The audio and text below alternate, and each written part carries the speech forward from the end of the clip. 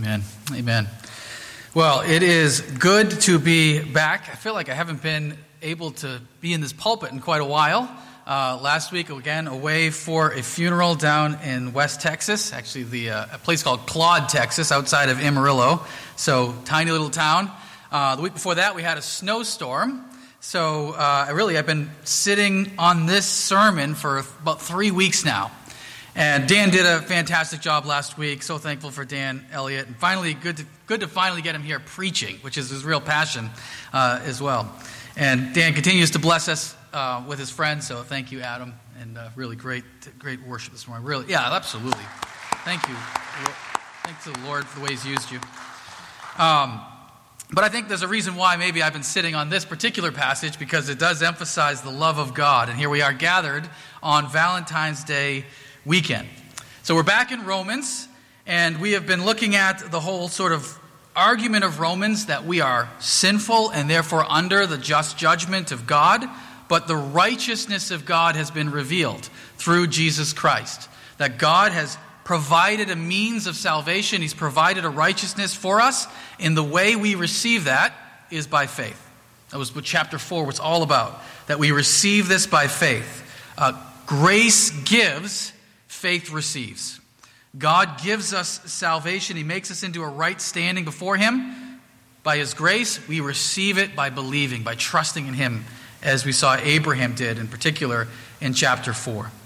Well, in chapter 5, he starts to talk about rejoicing over this gospel, the blessings of this gospel. In fact, the overriding theme of chapter 5, we're just going to do 1 through 11 today, is really rejoice. And the word used for rejoice, it's used throughout the New Testament. It means things like boast, glory in, celebrate, or an old-fashioned word, exult in. We rejoice in this gospel.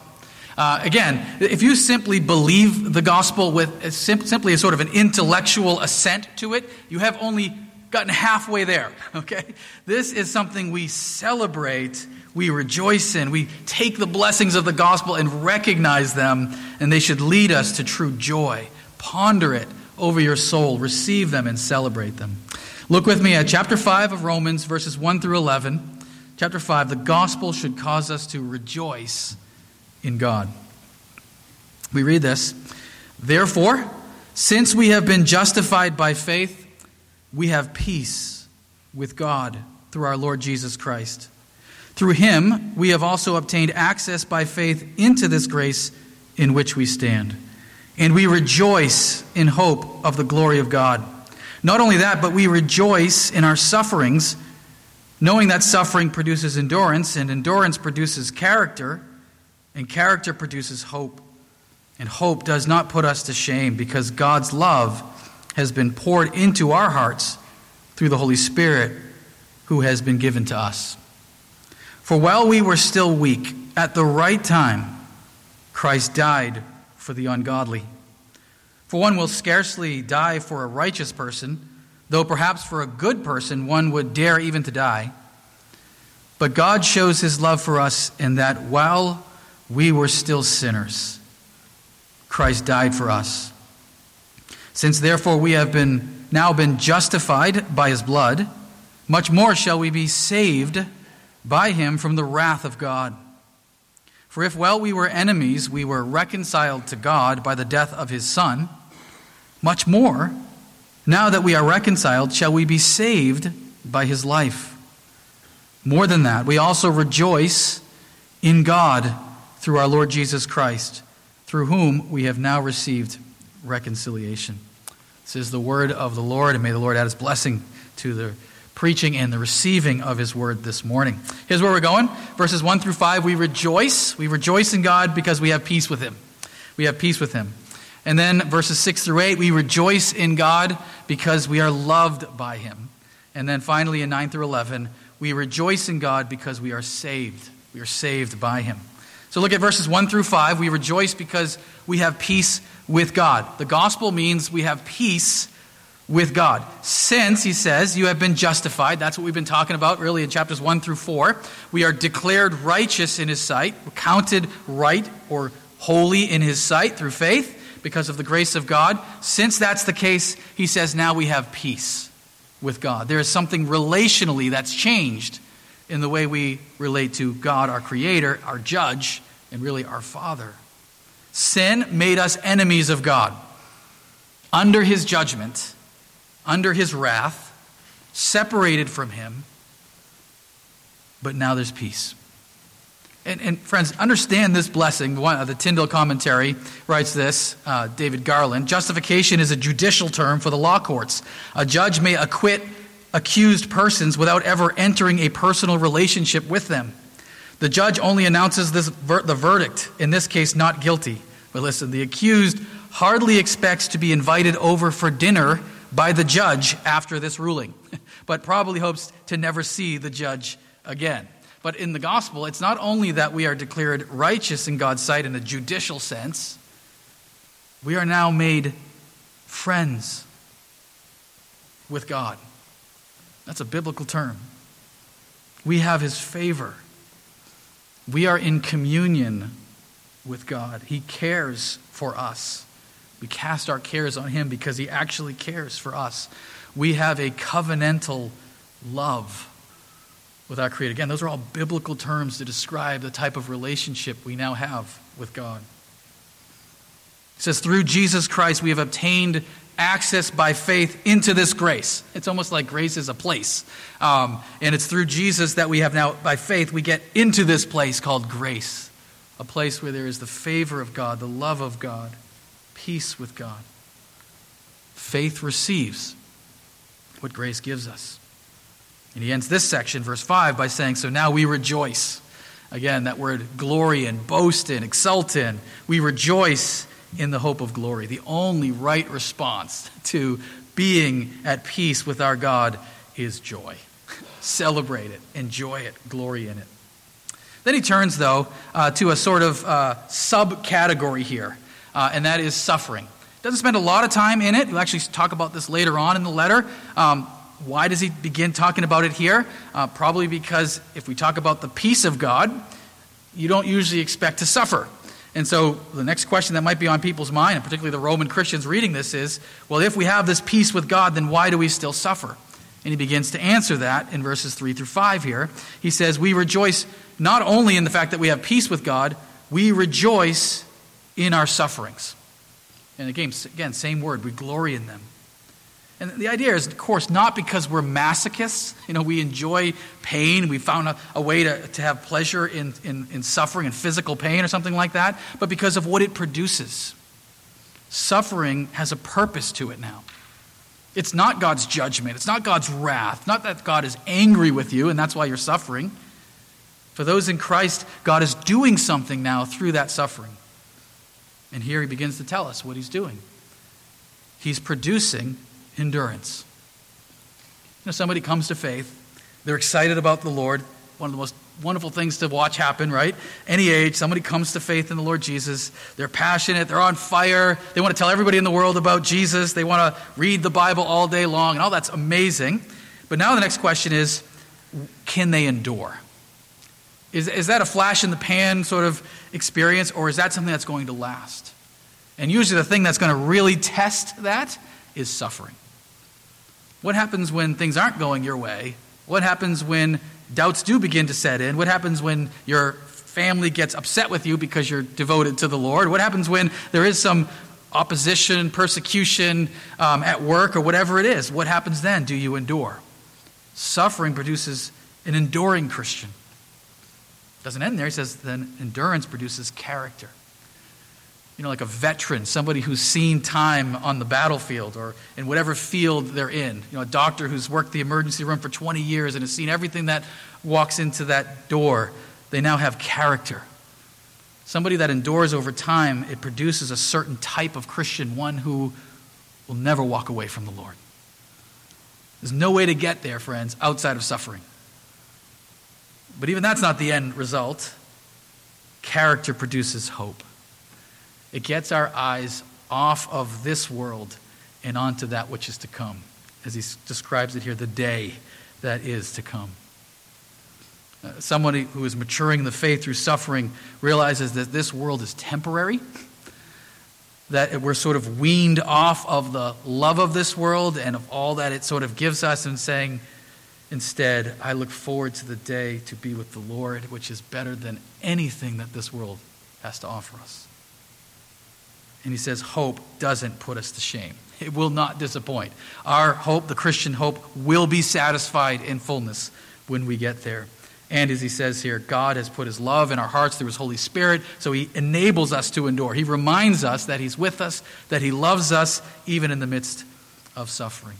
But again, I think he's not going into a whole separate section on suffering. He's simply saying we have peace with God, whether you feel that or not. We have peace with God through Christ, and even if we're going through hard times, that suffering is no longer wrath or judgment of God.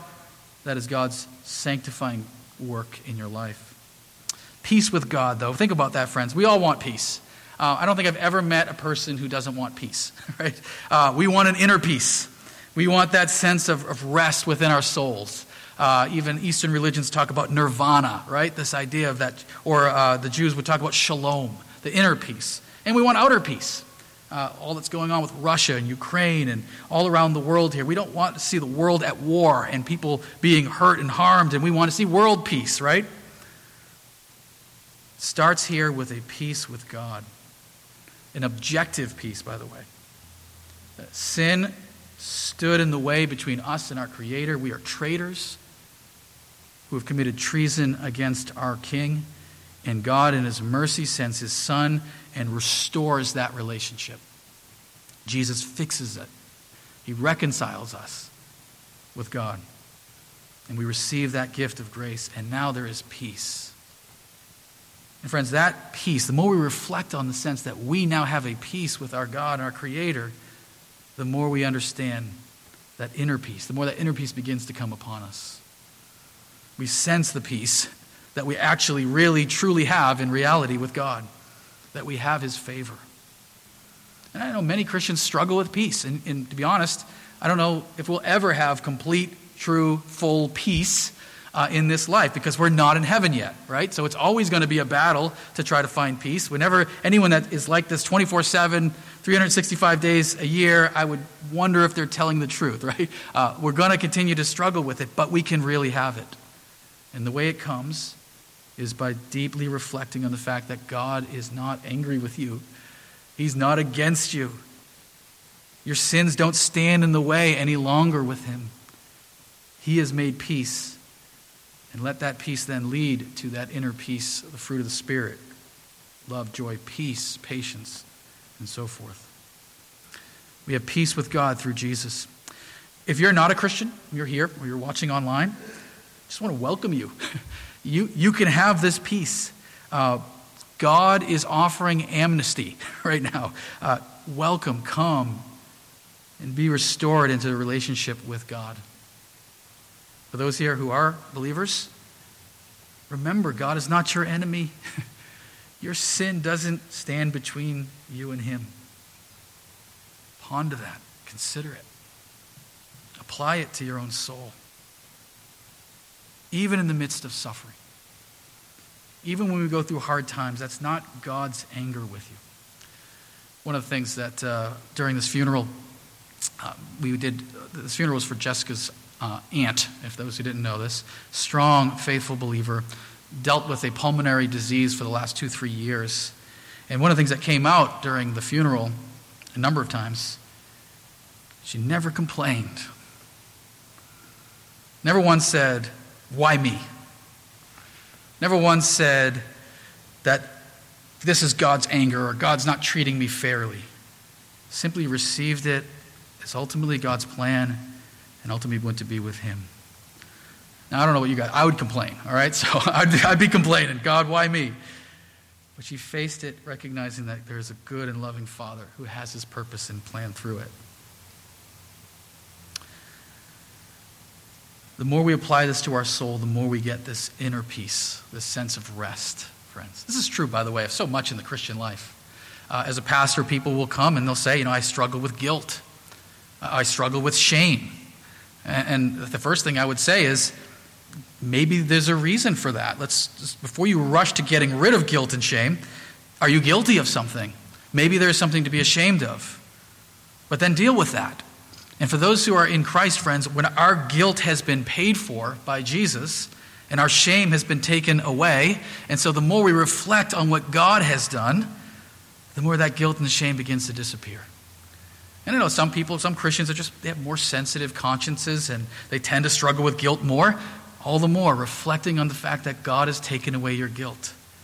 As you'll say later on in chapter 8, if God doesn't hold your sin against you, who cares what anyone else thinks? I mean, he's the ultimate authority. He's the only one that matters, right? There's nobody that goes above God. So if God says, sin gone, dealt with, finished, there is no guilt, there is no shame left. Friends, we have peace with God, and we rejoice in it, and we celebrate it. We also this, though, friends, we are loved by God, verses 6 through 8.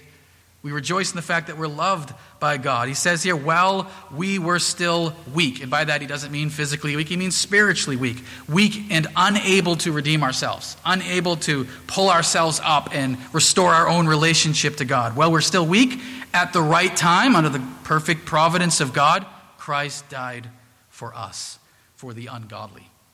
And he says here, he died for the ungodly. Because, as we saw through chapters 1 through 3, for those who are with us, that's all there is. There isn't anybody else. There's only ungodly. He does speak sort of theoretically here. He says one might scarcely die for a righteous person, and someone might even dare to die for a good person. By the way, I'm not sure what the difference is between those two. There may be no difference. It may be simply rhetorical. Some have tried to sort of parse out the slight differences. Maybe a righteous person is someone who is known for his or her sort of Torah-abiding faithfulness. And a good person is really more someone who has been good to you. So they've, demonstrated mercy and love to you. Would be willing to die for the person who is kind of very Torah-abiding, but a little bit more willing to die maybe for the person who's been kind to us. But either way, again, we're parsing out something that's really unimportant. His point is when Christ died for you and for me, he did it while we were still sinners. God shows his love, his agape, for us in this. Not when we were cleaned up, good people, Torah-abiding, merciful and kind to everybody. While we were still sinners, unworthy of his love. And that's what agape love is, right? That's what Christian love is. In fact, the word agape later becomes translated in English as charity, which gets used for generous giving to those who are in need. But the idea behind the word is it's not loving those who deserve your love. It's not loving your own family. That's a different word. It's loving the unlovable. It's loving people regardless of whether they're lovable or not. This weekend we celebrate love, right? Valentine's Day. This, by the way, guys, I don't know who's in charge of these NFL dates, but they chose the Super Bowl the day before Valentine's Day. All these folks that are traveling to LA, they're not even going to be home with their spouses by Monday. Not a good decision there, but either way, go Bengals anyway. So, but Valentine's Day is a time that we recognize love. There is no greater love than this, friends. God loves you. And maybe you don't feel that way. Adam kind of mentioned that in the worship. Maybe you don't feel it. God demonstrates it in his action. Does he love me? He died for you. That's the greatest, that's to give up everything, right? If you die for someone, you're saying, I'm not holding anything back. I'm giving it all.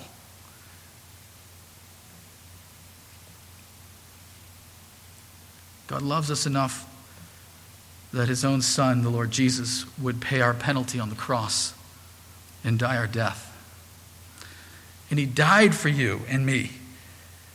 Not when we deserved it. Not when you cleaned up your act and fixed up your life. While you were still in rebellion against him. When we were still a mess. And we're all a mess, by the way. Some more evidently so, more outwardly so, let's say, than others. But we're all a mess spiritually. It's maybe a little bit of an overstatement, but they say the difference between those in prison and us who are not in prison is their sins just happen to be illegal. Ours aren't. Friends, we rejoice in the love of God. God is a God of action. Let your feelings be shaped by his work, willing to die in your place, willing to die in my place. And also know, friends, that you don't have to have it all together, okay? God loved you before you had it all together. He's not going to turn away from you now that you don't have it all together, right? No one is too far from God. You don't have to fix your life first. Come to him. Now, God loves us enough that he's not going to leave us there. He's going to change our lives as we come to him. He's not going to leave us in our ungodliness and sin. He's going to begin to transform us, of course. But his love has never been dependent upon us cleaning up our lives. And again, I love the analogy of parenting. I think it's the most clear, one of the most clearest ways to look at it. I mean, do you want your kids living with a constant fear that if I mess up, then mom's not going to love me anymore and she's going to disown me? No. I love you no matter what, but I want you to clean up your act if you're not involved in things you shouldn't be or whatnot. But my love for you preceded that and is not dependent on those things. Christians, let's marvel. Let's glory. Let's exult, let's rejoice over the love of God. By the way, that's what worship is. Worship is not just having good theology. It's necessary to have good theology. It's celebrating that reality. It's enjoying it emotionally even, enjoying the fact that God loves us, that he's redeemed us and saved us. 9 through 11, not only do we rejoice that we have peace with God, not only do we rejoice that we are loved by God, but we are saved by him. Saved. Now, that's such a common word. We use that all the time. He hasn't really talked much about being saved up to this point in Romans. He's focused on being declared righteous, being justified. But here he brings in this idea of salvation. Since we are justified, since we are declared righteous by his blood. By the way, by his blood just simply means, blood is another way of saying by his death. Sometimes I think Christians have gone a road that I don't think the Bible is really leading us down, and they get sort of mystical about the blood of Jesus. To say by someone's blood just means by their death, by the fact that they were executed, particularly Jesus was crucified. But by his blood we are saved from wrath. The very judgment that he described in chapters 1 through 3, Jesus saves us from it. He rescues us from it. He protects us from the wrath that is to come. He says, if while we were enemies, we were reconciled, made peace with God by his death, how much more so are we saved by his life, by his resurrection? And he ends this section here, verse 11, we rejoice, again, same word used, in God through the Lord Jesus, who's brought about this reconciliation. What does it mean to be saved? That word has become almost synonymous with Christianity in so many circles. Is she saved, or he's a saved person, almost basically means he's a Christian. So we've actually used that word almost synonymously with the very term of Christian. What are we saved from?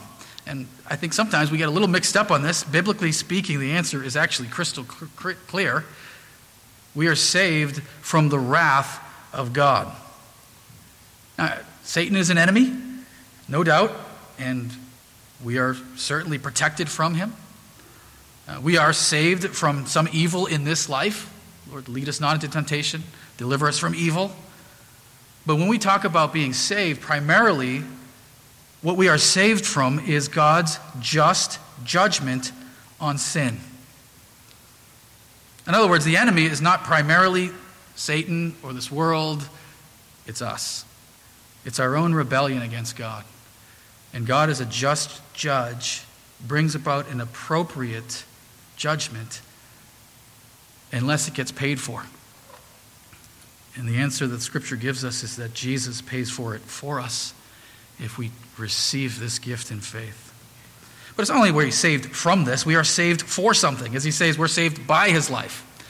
When you save something from destruction or ruin, you save it for something. You want to keep it. You want to maintain it.